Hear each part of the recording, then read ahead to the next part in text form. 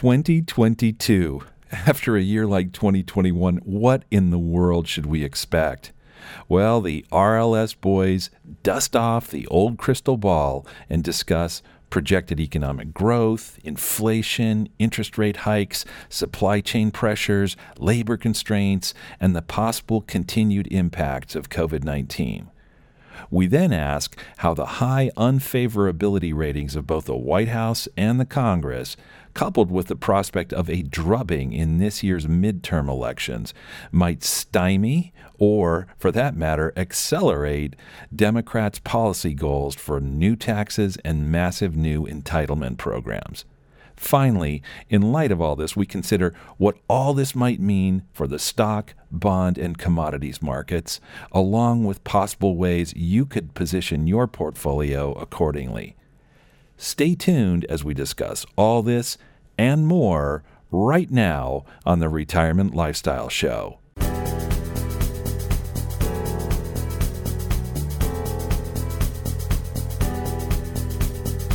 Welcome. You are listening to the Retirement Lifestyle Show with Roshan Lungani, Eric Olson, and Adrian Nicholson. This show is an exploration of ideas to help you work toward your ideal retirement. Get ready for the financial independence of your dreams. Welcome to the Retirement Lifestyle Show. I'm your co-host, Roshan Lungani, here with Eric Olson. Adrian is not with us today as well. He is traveling a day early to avoid getting stuck in Maine. So he's on the road somewhere right now. Adrian, I hope you're driving safe. Yeah, I wonder, do you kind of wonder if this is just a ruse and just Adrian is just trying to see if we can survive a podcast a couple of times in a row without his assistance? Is this a holdout on his contract? Right. Yeah, I actually think he'd rather be recording than driving. I think it's like a 14-hour drive, something very long for him as far as the drive goes.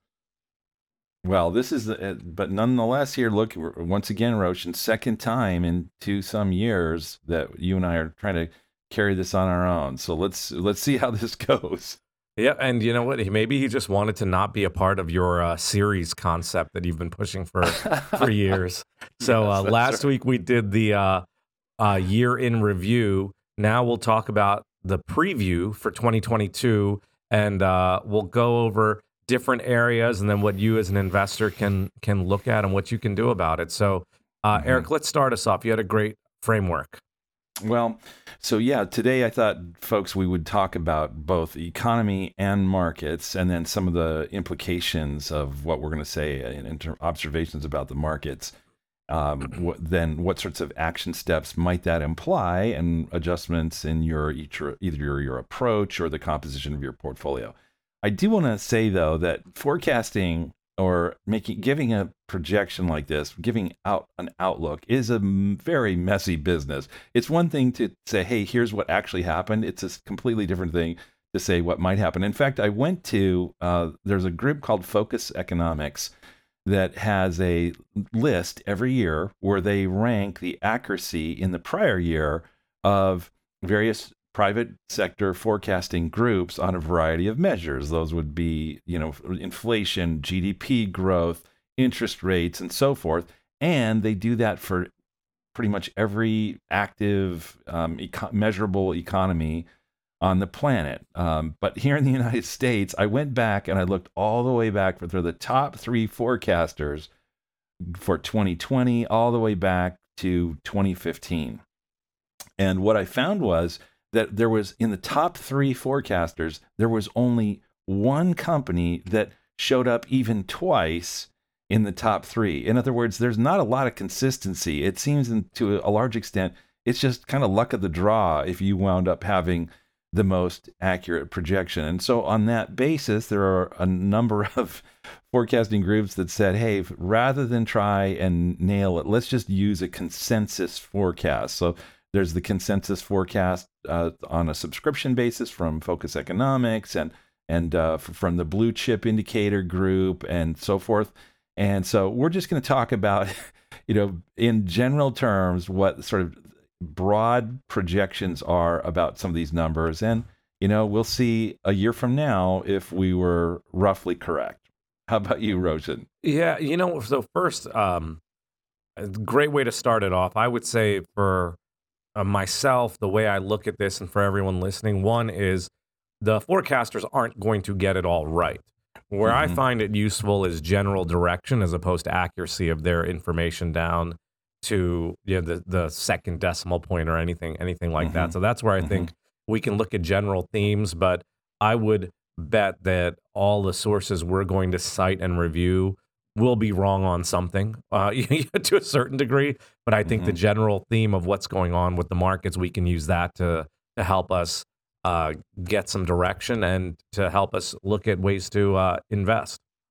Absolutely.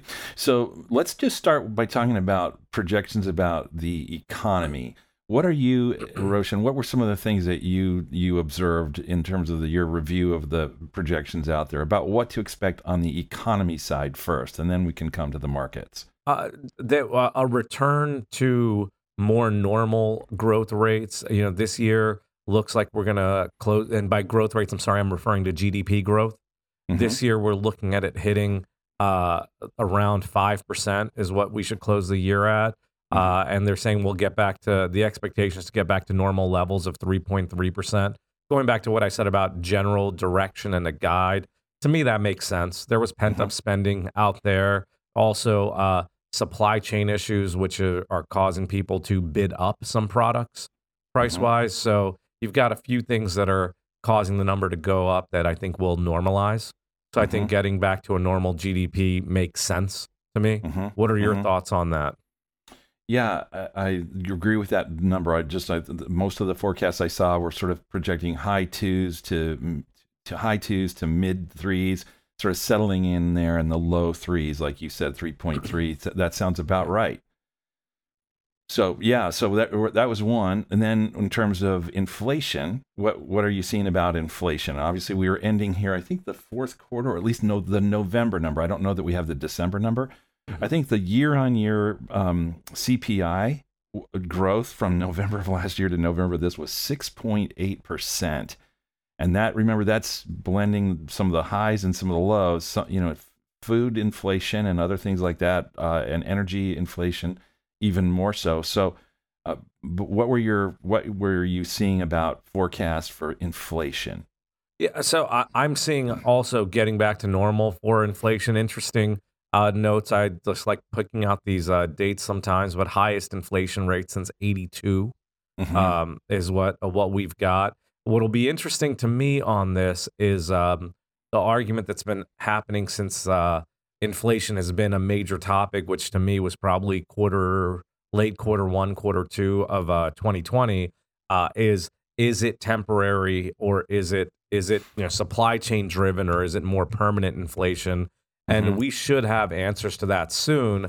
The one thing I believe you have on your list as an overall category that I'm sort of getting us over to right now as well is just COVID. But that's going to be a driver, right? If you've got supply chain issues because there aren't enough people to work, like we saw that with lumber earlier this year, there weren't enough people to work the mills. Semiconductors we've talked about at length. So I'm hoping we get some clarity on inflation versus supply chain, and COVID will be part of the answer there. If we're able to continue working normally with any new variants, things like that, I think we'll be fine. Although interestingly, I wish I could remember where. I have to look this up, but I had heard that some schools locally are going to go back to virtual. I heard that from my nephew, and sometimes his information is not accurate. So I'm quoting my source, and he doesn't listen. So if he does, I did say your information is not always accurate. But so that's my nephew Sage told me that, but I need to look that up. I'm hoping that's not the case, just because not even from a major economic or outlook forecast. One, I'd be pretty surprised because everything I'm hearing about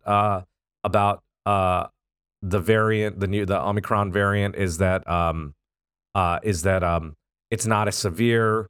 It doesn't last as long, although it is more contagious. So I've been And I've also seen a few things that said this may be signaling more towards, this may be an early sign that we're getting towards the end of it because it's more mild. So I'm hoping all that's true. But if Maryland schools are closing, I'm just hoping that's not a trend. I'm going to look that up.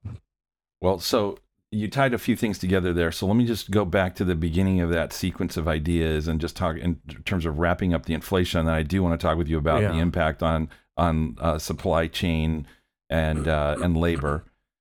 But on the inflation side, we had done an inflation episode much earlier in 2021, and in that, I know we weren't all in complete uniform agreement about everything, but I was saying that I believed that this was indeed not a permanent elevated inflation, that we would, over the coming 5 years, probably be higher than the low 2s or high 1s that we'd been enjoying for a while. I thought we'd settle in maybe in the high 2s or in the low 3s, somewhere in there. And I still believe that's correct, but I also think it's going to take a while until we resolve all of that. So first half of 2022, I'm expecting still elevated inflation, maybe in the 5-6 area, 4-5-6 area, somewhere in there.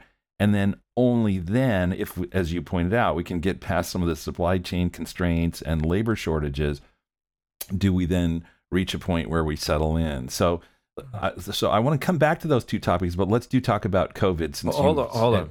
Well, just add on the inflation, unless you've got more on there. There's one other point. One, I believe you mentioned this, but we are, as of November, we're almost at 7%, and the Fed mandate is to try to keep us around 2%.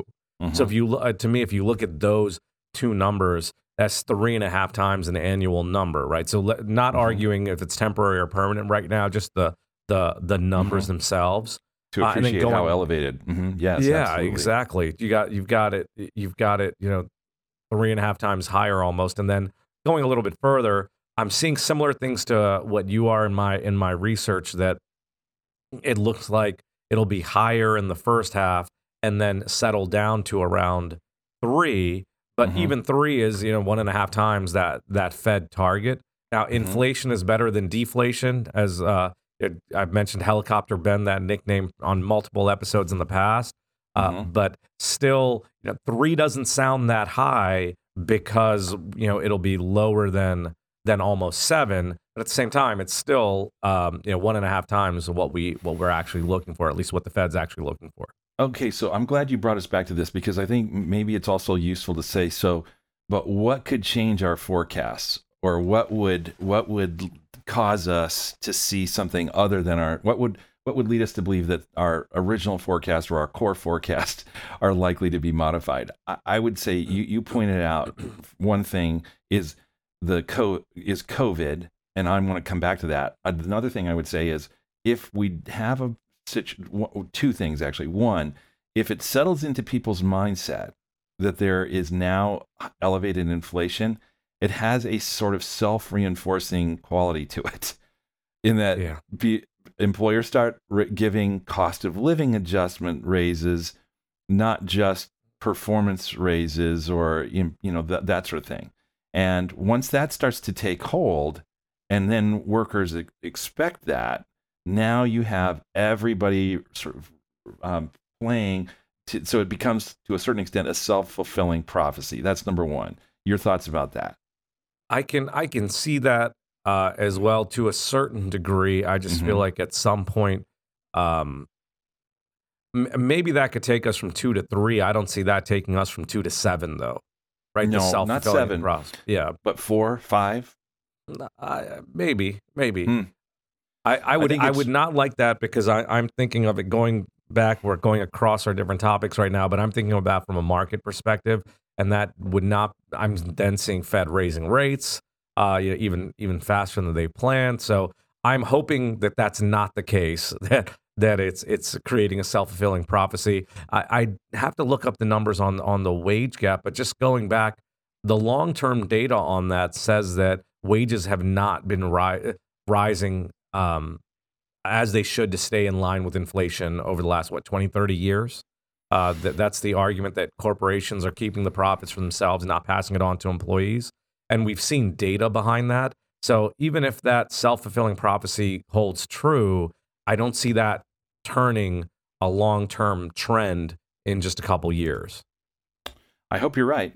I just think back to the 70s, and once the inflation mindset started to take hold, it started manifesting itself in negotiations of all kinds around pricing and so forth. So, but I certainly hope you're right. Here's the other thing that I think could affect this, and you can pick whose story you think you find most plausible, but even someone who hardly can be hardly could be characterized as a right winger, Larry Summers, has said that the extent of federal spending, as well as Federal Reserve bond purchasing, or asset purchasing, but especially federal spending, has been overdone.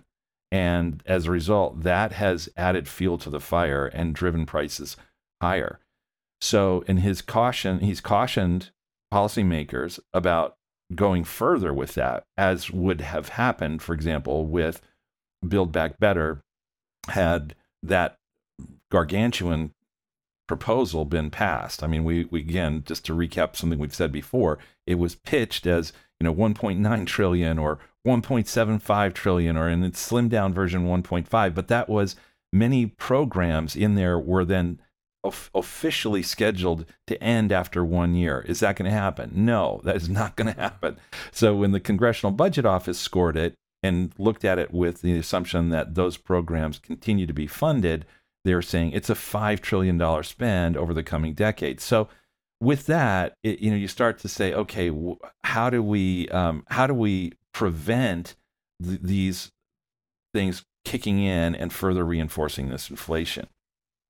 Well, and you talk about that, and we're not.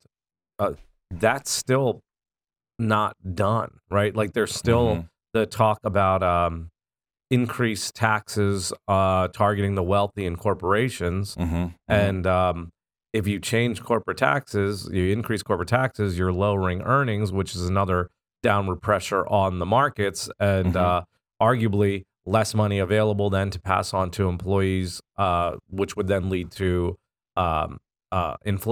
pressure pushing inflation down. That's possible. It's. I'm not pro corporate tax. I'm looking at this for how can my clients grow their wealth, and higher taxes don't help them do that. We're just not out of the woods with all this spending. It's still, when we were talking about things that could change what's expected, there's another, in addition to, we mentioned COVID, another thing is just Build Back Better, how that continues to be negotiated and what's next. Well, you've made a good distinction there. So it's, on the one hand, there's the spending side, which would fuel it. There's the tax policy side that could tamp it down. So I fully agree with that.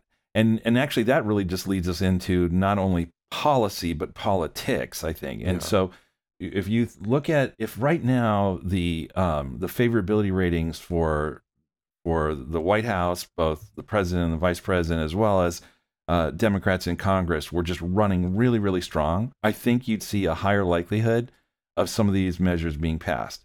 Right now, that's not the case. And that, I'm not saying it can't change. And in fact, it has changed since November.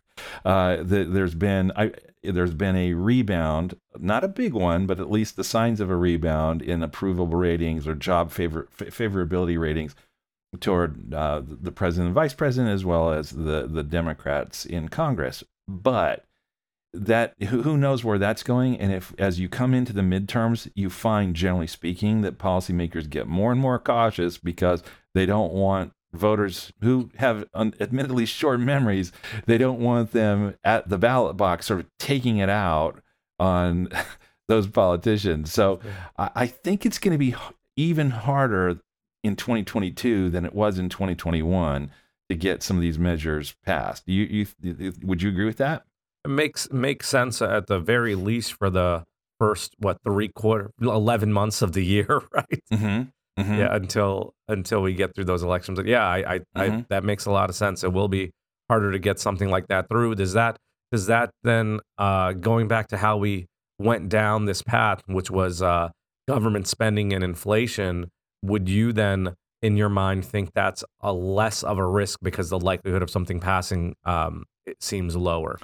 Possibly. So the offsetting, possibly, but the offsetting component of this, which I haven't really said, is that despite the understandable fear, particularly of moderates in sort of purple districts, to be cautious about what they get their name tied to, there are actually some people who are comfortably situated in either full red or full blue districts who don't have to really adhere to or heed those kinds of, don't have to be quite as cautious.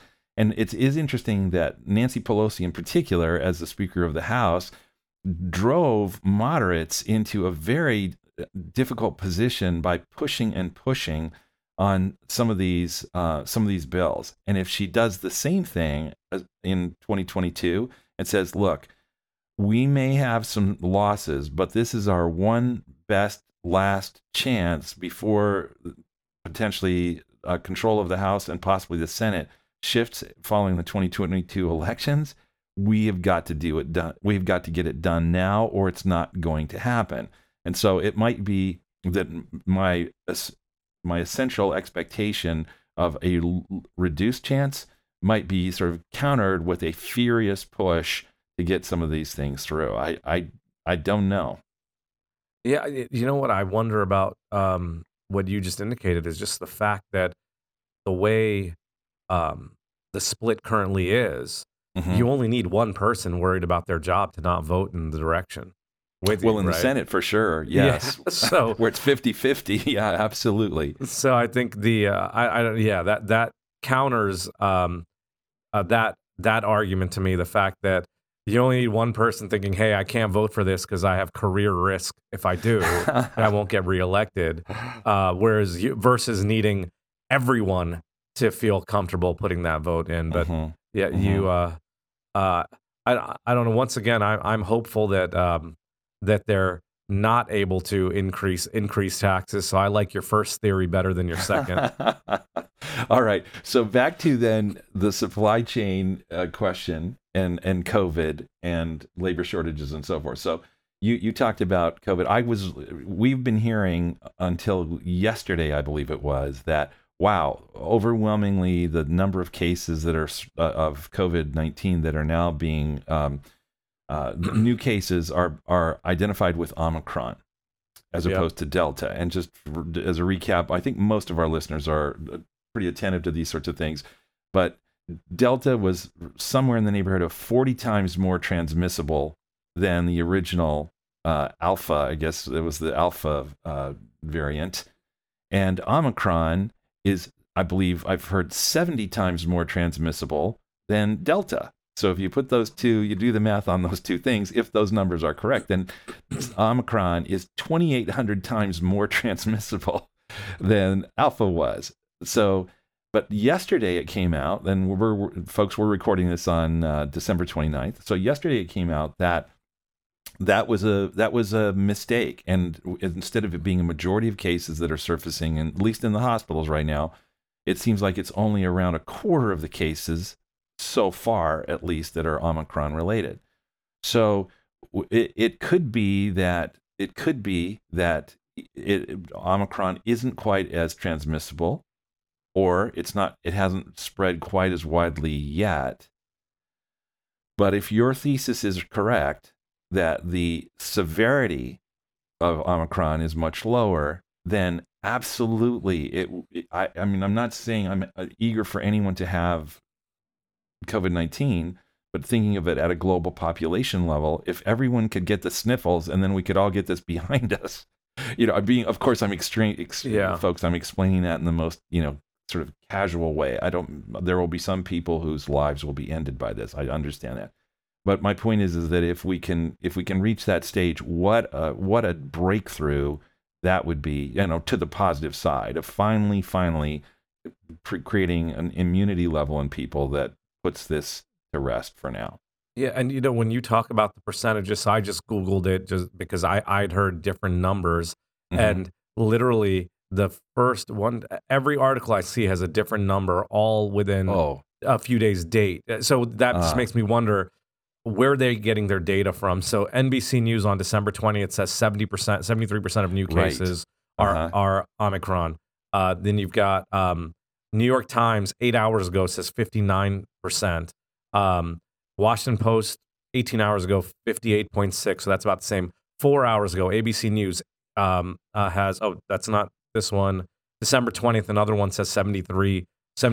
Now we're a week later, but it's just where are the numbers coming I from? thought it was just 'cause they're so CDC different. yesterday said 23%, but CDC growing. said 23. I thought so. I could be wrong. I'll just put an asterisk on that, listeners. But and of course, by the time our listeners hear this, it's going to be early January, and as a result, the numbers could be very, gonna be very different different. again. But the principle of hoping for some dramatically, it would be just such a blessing to have a substantially reduced severity in a variant come through and essentially provide people with immunity that doesn't, throw them into the hospital or on a ventilator or kill them. Yeah, Eric, I wasn't questioning your source. I was just questioning where everyone's getting it from because they're just the numbers are just so different. And I found one that has some clarity, which is they're using not just U.S. statistics. That's where you're getting, NBC News 14 minutes ago, 61.5%, whereas New York Times 8 hours ago, 59%. Either way, I'm just throwing all these numbers out there, just saying. Now I'm just questioning where the data's coming from. I can tell you something. Sure. Yeah, anecdotally. I had mentioned that I was in for a family member in the ER. I mentioned this to Eric before we started recording on Monday, and they had a line out the door. They had all the rooms filled, and along all the hallways, they had patients. And there were people there saying, I've worked here for 20 years and I've never seen it this busy. I did ask them if it had to do with COVID, and there was someone that they were just guessing that had been working their full shift, that it said about 25% of it that was COVID related.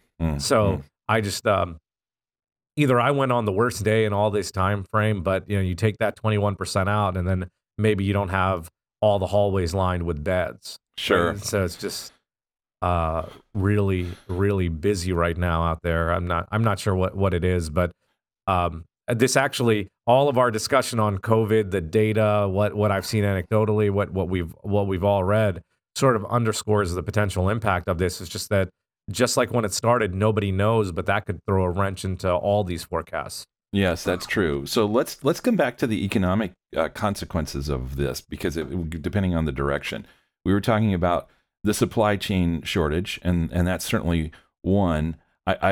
I believe, I think most people have carried the assumption that, well, okay, if people then don't have quite the same level of concern about contracting COVID-19, that they'll return to work and things will stabilize, and this will ease supply chain and logistics. Well, I would say there's two possible counter arguments to that thesis, and they connect to the labor supply question. So some of my clients are in logistics and at a fairly senior level, and in human resources at a fairly senior level. They're not projecting that what we're facing right now is going to be resolved by this essentially the ebbing away of the COVID concern. I think what they're saying is that this pandemic, now becoming something I guess we'll say is endemic, has shifted, coupled with this incredible growth in many people's personal balance sheets, has led a lot of older workers to say, you know what, I don't need this anymore. And they've stepped out of the workforce and are not coming back. And as a result, until there are skillful people to replace them, skillful people, not just people, but skillful people to replace them, then these companies, in order to function, are going to have to work with the new normal of extremely constrained labor. And as a result, are going to be looking for other ways of getting business done that are not so labor intensive. So I think that's That's pretty interesting. It seems to me. Your thoughts about that? Well, I mean, to me, that's a long-term trend of lower or less jobs. We about a year ago had a conversation about some of this, and I think we talked about how some restaurants now you can order from your table, right? You do the QR code, the menu comes up via the QR code. You can also order, which leads to less staff. And then we also discussed how, like at McDonald's, they have these huge touch screens now where you click through to order what you want. Once again, leading to less staff. And the argument is, well, then you are creating jobs because you need people to repair and maintain and manage these things, but you're also losing a certain amount of jobs. So that would be a pressure on employees to either get more skilled or be out of a job, which then on a greater level, you're thinking about the long-term economic impacts of it, which would be employment, although employment numbers are looking pretty good right now. So we're probably talking years down the road having an impact versus next year. Yeah, employment numbers, by that you mean the relatively low unemployment. And, correct. So it's a little bit contradictory. So the unemployment rate is pretty low. The labor participation rate, though, is not as high as it was. It used to be. So you have working age adults who have decided for whatever reasons that they're not going to be part of it any longer, and as a result, when the available labor pool is measured, then it produces those relatively lower unemployment rates. Here's another consideration on the supply chain forecast, and that is, irrespective of the labor question, some of the companies that have been just trying to kind of make their way through this and sort of struggling have in some cases taken on debt to try to keep the doors open. And the question is will they, particularly if the Fed starts to raise interest rates and their borrowing has any sort of floating interest rate quality to it, will they then find themselves under such pressure from the debt load before the revenues start to flow again that they simply can't continue? Yeah, and I don't know that this was a debt related at all, but or pure pandemic, but there are multiple local businesses I've seen that aren't open anymore, right? Through the pandemic, which, like, one of our favorite places to order pizza from is it doesn't exist anymore. So you do have that closing of businesses. Although I wonder, like, to that labor force, what happens, right? What happened to the people that were employed there, or in general, where are they going to go to get a job? And maybe there's part of your labor participation rate. You've also got, I don't have the data to prove this, but I remember a popular point in the summertime was the extent the additional unemployment goes away in September. So you'll start seeing some of the labor shortages disappear. We're now in December, and that doesn't seem to be the case. Right? The data is not proving that, correct? Well, there's a lot of things that are dynamics that have been sort of parallel dynamics to this. I wouldn't say are necessarily COVID related, and then some that are specifically COVID related. One I'll just mention that I think is more parallel than caused is young men, and the participation of young men. By that I mean people between, let's say, age 18 and 35. As the extent to which there are a number of what percentage of that cohort has dropped out of the labor force is surprising. I think the number I saw in a report last week is that it's somewhere in the mid-teens. And Wow. the number of young men in particular who are living with their parents also till age 35 is at least the cutoff point where this was measured, has substantially increased. So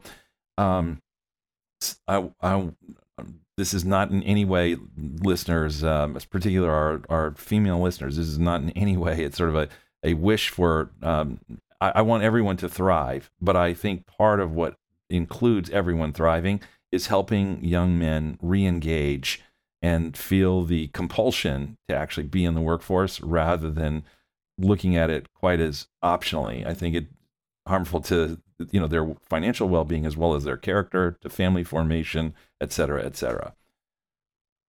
So I am just thinking through why. Like when you first tell me young men are lowered in the workforce, I'm thinking, well, how are they supporting themselves? And you answer that by saying, well, they're living at home with their parents. So that's got to be part of the reason. I didn't look into the data as deep as you did, so I didn't see that in particular. But I agree that something's got to be done with it. I'm just thinking about the longer term, greater implications on society, right? If we lose just a huge chunk of the workforce, and you've also got population growth, not as it was, generation ago. So that we'll have to find employees from somewhere as a country overall, and if we don't, then opportunities will just disappear, and people won't want to move here into the United States in general as much as they used to. I think there's a lot of truth to that. So I'll mention a couple other things, and that is just in terms of travel and leisure. So I think people are noticing all these flights shutting down because of flight crews aren't able to make it, and certainly I think that's feels more like a wave than a long-term trend. But it's amazing. You thought you were starting to see some progress on those fronts, and now you're seeing in the wave of these explosive numbers of cases, new cases, constraints being reimposed. I think, what is it?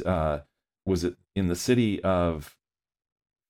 Was it in Philadelphia? I think they're now imposing new kinds of mandates on people that had been sort of dropped away. I live in Michigan, but I have a lot of clients, and I have an office in Northern Illinois, and there too, boy, the constraints on where you go and what you do and how you gather and masks and so forth are a lot more severe there than they are here, and maybe that's going to continue. You're going to continue to see that sort of tightening. So I'm just concerned about those sorts of sectors of the economy that rely on that, if they're going to go through another difficult phase, so that more of the pizza shops in your neighborhood will be closed a year from now.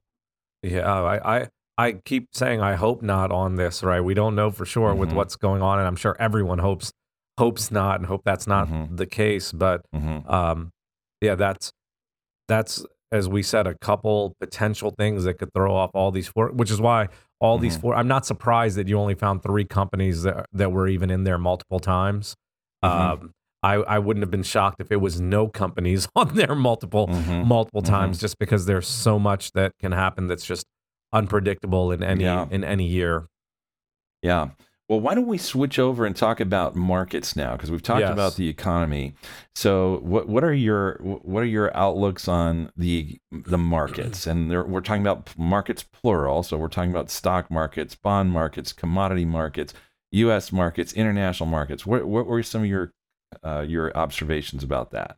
Well, bonds are a dangerous place to be with the Fed taper slowing down, as well as expected rate hikes. What I've seen as far as that goes is expect the taper to be completed right around March, and then expect rate hikes to start in the fall, with 3 of them anticipated, 3 quarter point hikes. And as we discussed how things could change, Fed policy is another thing that they've done a pretty good job since 2009, when they said they wanted to be transparent. They did a pretty good job saying what they're going to do and then executing on it. But there are occasions where they have to change course. I think it was in December of 2015 they had a hike, and they were planning to do a couple more, and they had to, just because of changes in the economy. It was China back then that caused some overall economic changes. That can happen again. Are you seeing similar expectations from the Fed, first of all? Yes. In fact, it's not. Sometimes you see a divergence in what the Fed is saying they're going to do and what the markets, as reflected in the pricing of bonds within the private sector, what they suggest that the market has as a consensus the Fed will actually do. But in this point, they're indeed in agreement that the Fed will probably raise 3 times then in 2022, and another 3 3/4 point rise increases in 2023. Now, Yep. I know that sounds wow, that's a lot of raising. But put that in context, you're talking about, even if they did all 6 at 1/4 point, you're talking about 1.5% higher interest rates at the end of that process over a 2-year period. That's not, I would say, a crushing blow. And in fact, for those of our clients that are relying on fixed income, that actually might be attractive, because then they can look forward to a point in time where they're getting something more for their bonds, even if in historic perspective, it's still relatively meager.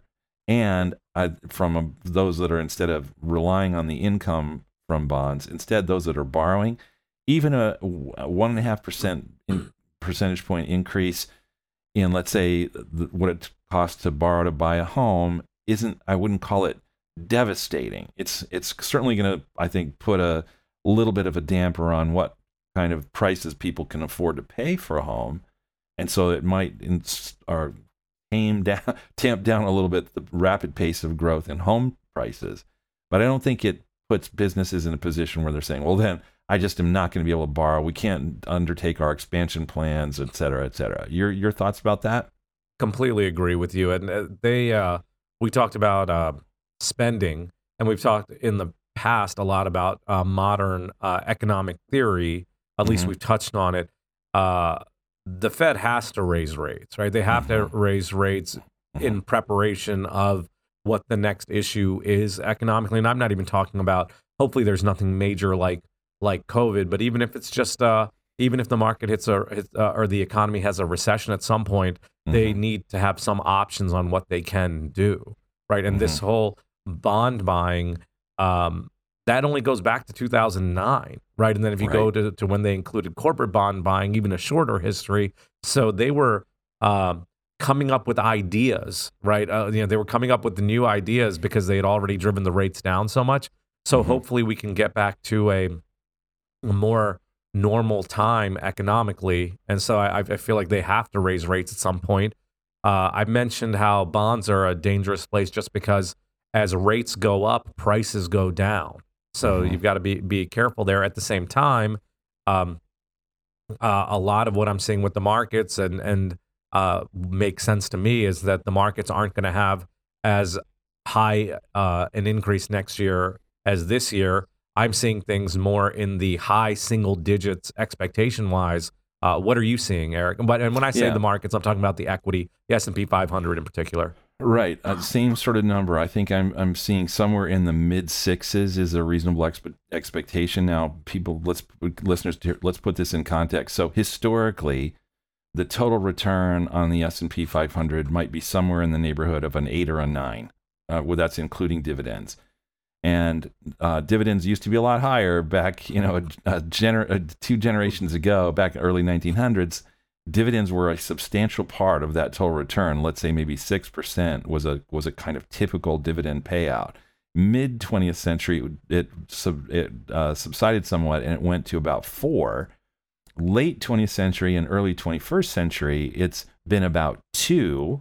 And by the way, that in part was a byproduct of a rule change made in late 1982 that allowed companies to return those dividend payments to their shareholders, not in the form of actual dividend payouts, but instead appropriating those dividends to internally repurchase the stock of the company, shrinking the number of available shares and implicitly causing the price then of those shares to rise, since the market capitalization of the company, all else being equal, was now being divided over a smaller number of shares. But today, the dividend forecast, incidentally, is now up for the S&P 500 at least, is 1.3%.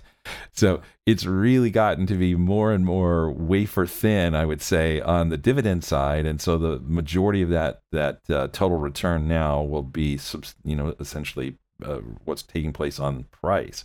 I think what's interesting on that level, though, is to understand what drives price. And it's 2 primary things. One is earnings growth. And that's the most important thing. and forecasts I'm seeing for earnings growth for the S&P 500 are 9%. So you might be saying, Yes. well, if it's 9% forecast earnings growth, but only, let's say, mid to high single digits, less than that, let's call it less than that in terms of the total return on the S&P 500, what accounts for the difference? And that second part is known as the expansion or contraction of the multiple that people are willing to pay for earnings. And in a rising interest rate environment, the math of it, what we call discounting future cash flows, the higher the interest rate, the more that future cash flows are discounted back into present value terms. Hence, the multiple contracts oftentimes, all else being equal, it contracts in the face of higher interest rates. So multiple contraction coupled with those earnings gives us this projection of a mid to high single digit number. That's a great explanation as you started it. I was thinking about that. I was hoping you were going that direction, talking about the PE multiple as well. So that's a good one. And you talked about the yield on the S&P being low. That being said, you're getting a better yield in stocks than you're getting in bonds, right? Right. So if you're, and that's the Fed's plan in many cases when they cut rates is you're going to go into theoretically riskier assets, right? So as rates go up, people will have less of an appetite for risk, so they pull it out of stocks, and that's where you get the multiple contraction as well. So, so yeah, that I think is a very important point for next year as to why you would have lower than expected or lower than this year in terms of market returns.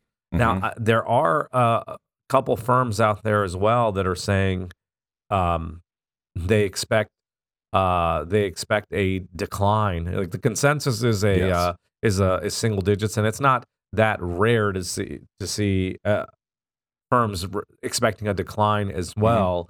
But would you, if you had to decide your expectation, right? Do you think the odds are higher of another 20+% year, or of a negative low number, right?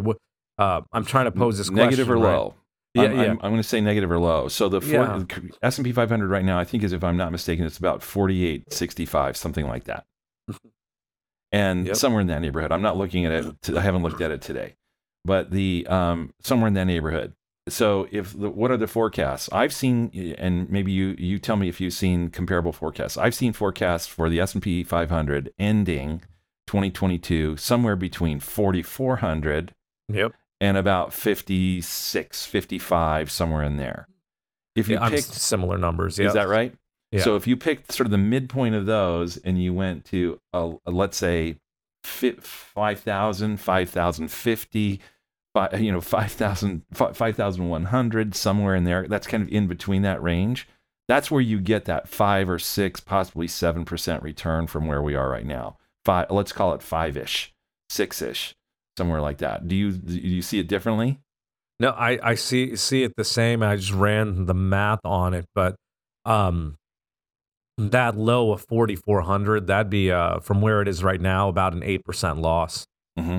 Right, so that's our extreme low, and the extreme high you saw was in the 5,500 neighborhood. Was that correct? Yep, somewhere in there. Yeah, actually, I'm looking at it right now, and on this list I'm looking at, it says 52. So I'll use that number, sure. 5,200.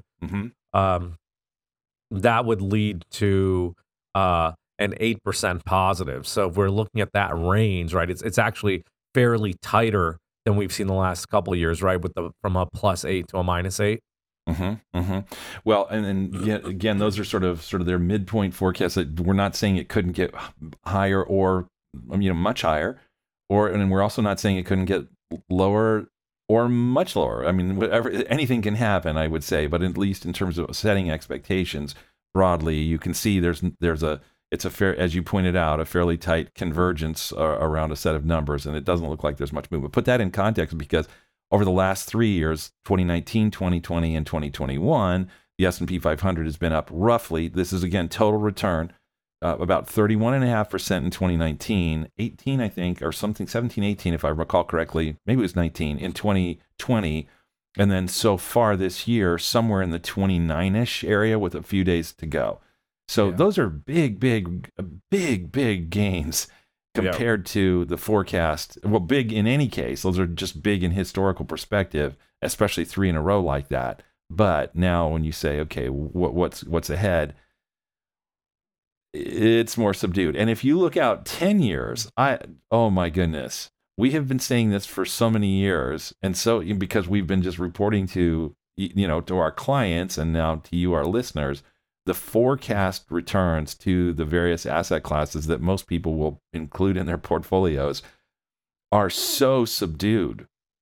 And Roche and I actually were having a conversation about this just before we hit record today, because it's on the one hand, you don't want to be dismissive of entirely, at least, of those forecasts, but you also have to acknowledge there's been a long period where it's been very subdued forecasts that have just not been even remotely close to what's actually happening. And you're wondering, okay, how are the models so far off from what then actually subsequently unfolds? My answer to that, Roshan, is the Fed is the wild card, and the Fed, with this incredible quantitative easing process since 2009, has led to unnaturally high asset levels.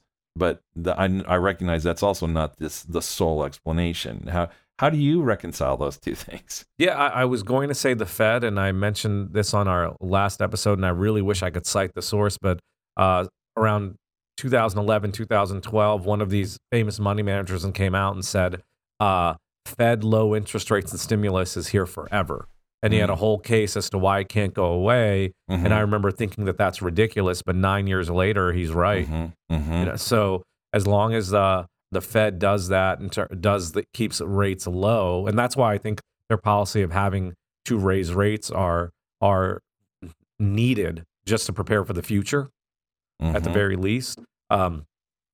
That they have room to move them lower again in an actual, a crisis of a greater magnitude. Is that what you're saying? Exactly. And not necessarily, it doesn't have to be a greater magnitude either. It's just, they used to make those adjustments when we'd hit a recession, which we're bound to hit at some point, right? Again, and not arguing when it'll happen, just that it will at some point, and they need some kind of traditional stimulus. And I'm saying traditional because all this bond buying that they've been doing since QE started, and then coming back in last year with the pandemic, that's not typical policy.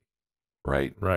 So I think it's one of the things that always causes me to question my expectation that they will raise rates gradually and back to some sort of normal level to allow the economy to kind of function, and interest rates within the economy to function in a more normal way, where it serves as a capital allocation signal to borrowers and lenders, encouraging more lending, or at least a more supply of lending potentially in the private sector, but at some level potentially discouraging some level of borrowing as well as rates increase and drive some marginal borrowers out of the math just doesn't work for them at a certain interest rate, which incidentally, I'll just say as a side note, I think that's actually a good thing.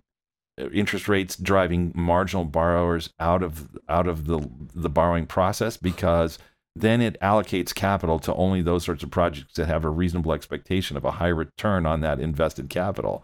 So, but okay, that's a little bit of a technical thing for some of our listeners others may. I'm sorry for our listeners if you're saying you're scratching your head saying, what did he just say? It's capital allocation is in a free market economy is a very important component of making sure that the economy is healthy and that capital is well used.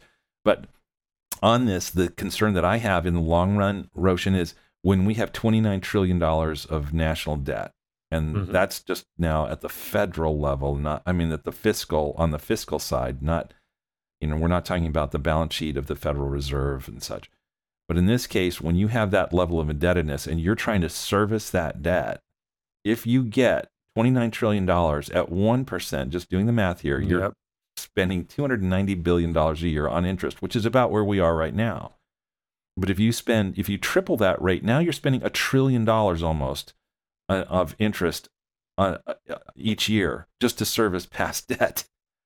If you had a $10 trillion or a $20 trillion budget, $1 trillion might not be that problematic. But if you have a $4 trillion budget and you have to layer on to that an extra $1 trillion for debt service, it makes it, I think, in that sense, at least, the political pressure on the Fed to prevent the rate from going too high is intense and will be increasingly so. And that was the argument that investor made, was that I mentioned around 2012 or so, that stimulus is here forever, was that with all the spending that's out there and all the government debt, you have a cap on how high you can take interest rates before you make the government insolvent. Yeah, well, absolutely. So we have talked about S&P targets. We've talked about multiples. We've talked about bonds a bit as well, and the interest rates there, and how that'll lead, we believe, to price declines on existing bonds. By the way, listeners, the longer or the more years until a bond matures, the more an interest rate move affects that bond's price. Short duration bonds are less affected by that. And I'll mention another category of bonds that are also some less affected by that, and that's floating rate bonds. Yep. So you have floating rate bonds, you have bank loans, which are another category which also have a floating rate element to them, and other things of that kind. So they're also inflation adjusted. Inflation bonds adjusted. As well. Yeah. Add those in. And just as we're throwing ideas in general or areas to research, that was for the bond sector. Looking at stocks, what I'm researching and seeing that areas to look at, some general guidelines. They're looking for companies that have strong profit margins and pricing power. Looking at areas like that are a little more defensive, like healthcare and real estate and energy, things that have not gone up at the same rate at as the S&P 500 has over the last really year to 3 years. Also, looking at financials, just because they typically are set up well. When you've got things tied to inflation yields or increasing rates, banks can charge more in interest. They can make a little bit more money. Yeah, I believe all those things that you just outlined in terms of sectors, that there's fruitful opportunity there. One, I think healthcare has been trailing somewhat, but especially within healthcare, I'm going to just mention biotechs. Biotechs have been having a really hard time. I think year to date, one of the ETFs that tracks the biotech sector is down somewhere around 20%. At the very same time that the overall market is up almost 30%.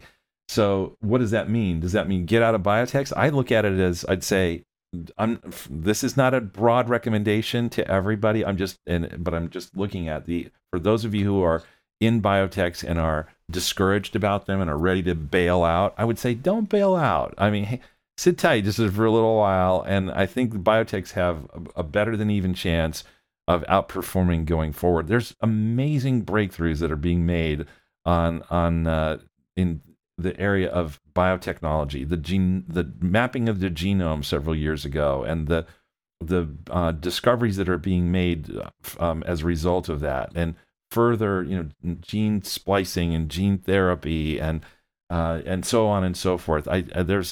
I'm excited about what that sector will be able to do in terms of contributions to human health over the next decade or two. And so, anyway, don't bail out is what I'm saying. Yeah, that's an area where you can look deeper for ideas, right? If you're seeing that it's down so much, digging deeper in that space might be worthwhile.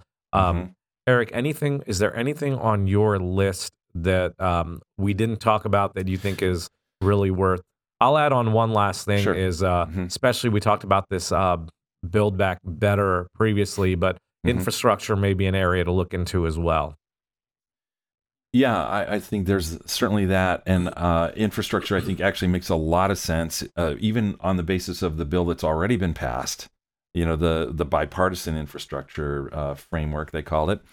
So there's that. And then in terms of thinking about combating inflation, even though we said we think it's going to be high for a bit and then come back to somewhat more normal levels, what sorts of categories of investment historically have worked well in addressing inflation risk have been things like real estate and commodities. Yeah. So even though gold, incidentally, hasn't had a great year, commodities broadly have, and particularly energy commodities in this phase. Yeah, and the commodity outlook that I was seeing is that it still seems to be in an early stage of the commodity super cycle is what they're saying. This super cycle's in the early innings is the quote. So interesting. Yeah, so it definitely is an area worth looking into. We'll be giving updates along the way and throughout the year as well, but I think this is a good list to start as far as what to look for with what's going on with the markets, what's going on with the economy, the Fed, politics. We touched a little bit on each of these areas, and then what you can do about it, where to look for investment opportunities. Yeah. Hey, Roshan, I just want to say we've been going here for just about an hour, but this is our last recorded episode of 2021. Yes. And so we're going to be entering 2022, folks, and looking forward to the year with you. But you're hearing this at the beginning of 2022. And but we just want to say thank you for having been following what we're doing here. Thank you for listening to this podcast. As I hope you perceive, we're doing all that we can to try to provide you with consistent value week after week to do this. But I want to say beyond the podcast, and we certainly hope, and Roshan, I'm sure will say, some steps we'd love to ask you to take to promote the show. But we don't often highlight what we do when we're not recording podcasts, which is we serve clients who are looking to solve the complexities and the big decisions that they're trying to face, the highly consequential decisions around finances, investing, how to develop a retirement income strategy, and on and on and on. If you have been listening to the show and finding value in this, but you haven't been working with somebody who you think is addressing these kinds of questions in what I hope you'll agree is a thoughtful and systematic way, we invite you to give us a call. We invite you to pick up, go to our website, retirementlifestyleshow.com, find our contact information, and shoot us an email. What we'll do is we'll set a time to talk with you, learn what it is that's challenging you, and invite you into a conversation about how we might be able to serve as a guide financially for you in the big decisions that you need to make, so that you'll have a clear plan of action and can really move forward as successfully as possible into your future. Yeah, great point. I'm glad you added that, Eric. I'll even add on to that. If you've got questions, that the website's a great way to reach out to us with questions. If you've got, they don't necessarily have to be personal questions. They can be topics that we would that you would like for us to cover as well. So please, as Eric said, reach out to us. We are here to help. Please like the show, give us 5 stars, subscribe, tell your friends and family about us. Happy New Year, since you're hearing this right after the New Year. And we'll be back next year with another great episode of the Retirement Lifestyle Show. Schedule a conversation with Roshan, Adrian, or Eric today at retirementlifestyleshow.com. Roshan and Eric are certified financial planner practitioners. They, along with Adrian, are investment advisor representatives and serve clients across the U.S. with financial planning and investment advice through Arete Wealth. If you found this show helpful, gained knowledge, or enjoyed the time you spent with us, tell your friends and leave us a 5-star review. This will help others discover the show. To access our show notes, to download any of the tools mentioned in today's podcast, to ask us a question, or to schedule a conversation, go to retirementlifestyleshow.com. All opinions expressed by podcast hosts and guests are solely their own. While based on information they believe is reliable, neither Arete Wealth nor its affiliates warrants its completeness or accuracy, nor do their opinions reflect the opinion of Arete Wealth. This podcast is for general informational purposes only and should not be regarded as specific advice or recommendations for any individual. Before making any decisions, consult a professional. The show hosts offer investment advice through Arete Wealth Advisors, LLC, an SEC-registered investment advisor, and securities through Arete Wealth Management, LLC, member FINRA, SIPC, and NFA. Finally, our music is The Chance by Jason Shaw and Audionautics. It's part of the YouTube audio library, and it's licensed under a Creative Commons license. I am Ray Voices. Thank you for listening.